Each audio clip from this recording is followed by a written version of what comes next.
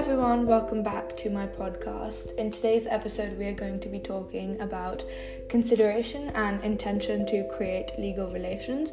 So this is just some research I have done into contract law and whether two of them are really better in creating legal relationships.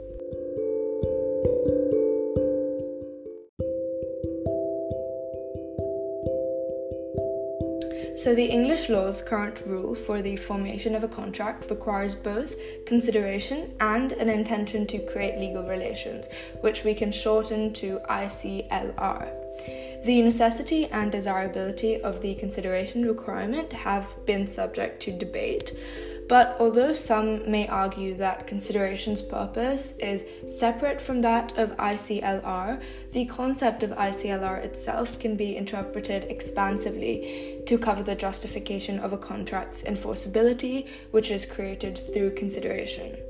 Consideration has already been practically diminished through exceptions to it being carved out one after another, but although the doctrine has been weakened and could be subsumed by an expansively interpreted concept of ICLR, it should and must persist due to its importance for the layman.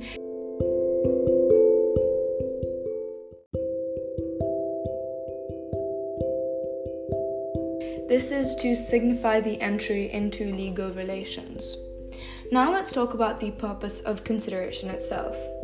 The giving of consideration signifies reciprocity, as both parties give something in return for something else. Chen Wishart argues that this reciprocity is what later justifies contractual remedies, according to the expectation measure, if the contract is unperformed since the party has given something, in order to be afforded the benefit of those remedies. Atiyah agrees with this justificatory role of consideration, but he interprets the concept of consideration more broadly as a reason for enforcing the promise. He also includes in those reasons vitiating factors, which he sees as part of the general rule of consideration and not merely exceptions to it.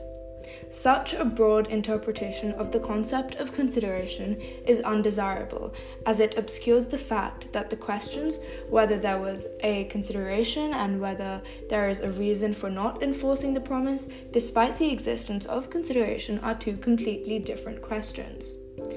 Consideration is therefore to be interpreted narrower, but nonetheless as serving a very important justificatory role.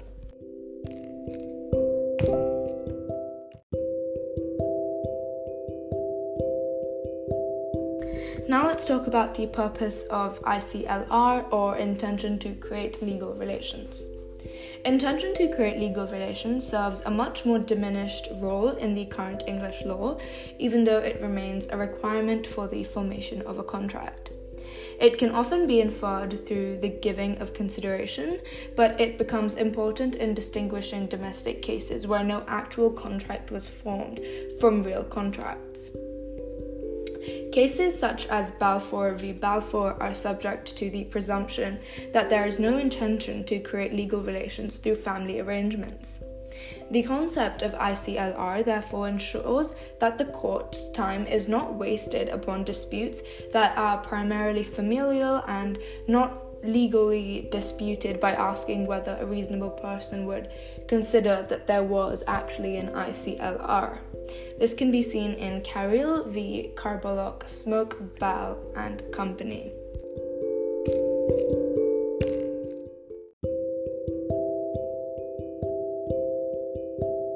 So now let's talk about the reduced practical effect of consideration. In practice, the concept of consideration has also been diminished significantly. While its justificatory role, as pointed out by Chen Wishart, would suggest that the consideration would have had to be something of value in order to serve its justifying effect, this is actually not the case. Anything, regardless of its value or non-value, can serve as consideration. This can be seen in Chappell v. Nessel, as long as it is anything real in the eyes of law, which can also be seen in Ariel v. Constain Civil Engineering. subject to a few exceptions such as past performance, which is Rokoska v. Thomas, and a similar sum in satisfaction of a larger debt, which can be seen in Pilnell's case, not constituting consideration, almost anything of little to no actual value can actually serve as consideration. Consideration's own justificatory role is there's a lot that is less justified, since it is a clear matter of logic, while the handling over a worthless item should give you a contractual action, but the intention to be bound and to make it a contract enforceable should not. The thing given as consideration may lack actual value, and has been shown by the practical analysis of Williams v. Roffrey, Burroughs and Nichols for consideration for the variation of contracts. It is hard to see what the promisee gains from being promised the same thing again, as he has already had the right to enforce that promise. Chen Wishart argues he gains performance interest, since that is not actually protected by the current law in practice. But this argument becomes weak in the light of the fact that there is nothing stopping the promisor from defaulting from the new agreement and either requesting another modification or for the promisee being left with damages instead of receiving the performance interest. He therefore does not really gain anything new. Consideration has been further weakened by it not being needed in all cases. Deeds do not require consideration, and third parties who may enforce their benefit under a contract under the Section 1 of the Contracts and Rights of Third Parties Act 1999 are also not subject to the doctrine of consideration. Another case where the doctrine is essentially disregarded is the promisee estoppel.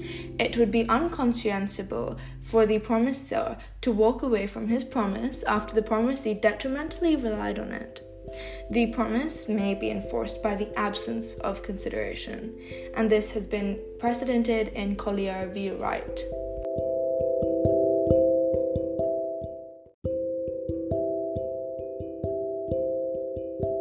Ing v. Lossi t.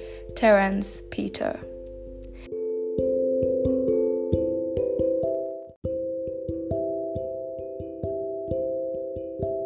So does this mean that we should abandon the doctrine of consideration? While the argument I laid out above is easily understandable to legal professionals, it's an impractical solution for the layman. The layman does not consider himself with the justification of a contract's enforceability. He just needs to know whether what he promises is something he could be sued for upon non-performance.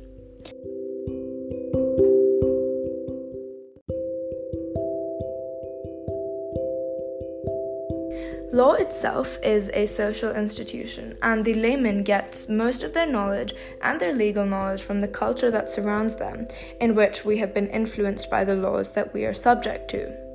Given the lack of formality required for the formation of a contract, for example regarding the formation of oral contracts such as in Wells and Devaney, the handling over of something is the necessary warning needed to inform the layman that he is entering into legal relations. Laymen hardly ever think to themselves, "I will now enter into legal relations."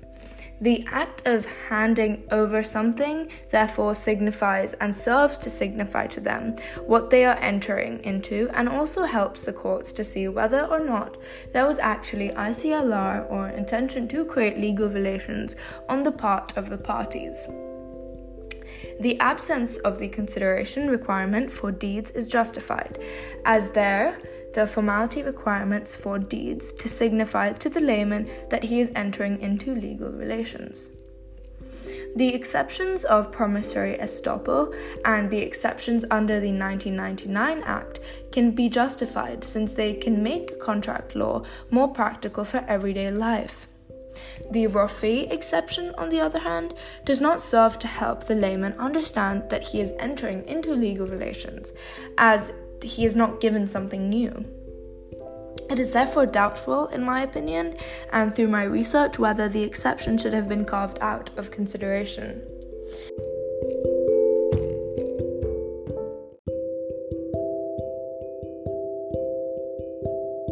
So, in conclusion, are two really better? The doctrine of consideration could be subsumed by an expansively interpreted concept of ICLR, but doing so is undesirable due to the social role consideration performs. Such an argument is, however, time-specific, and the impact of exceptions to the doctrine of consideration, such as the 1999 Act and promissory estoppel, may be that the layman adopts, and this is his argument, which will no longer uphold in the future.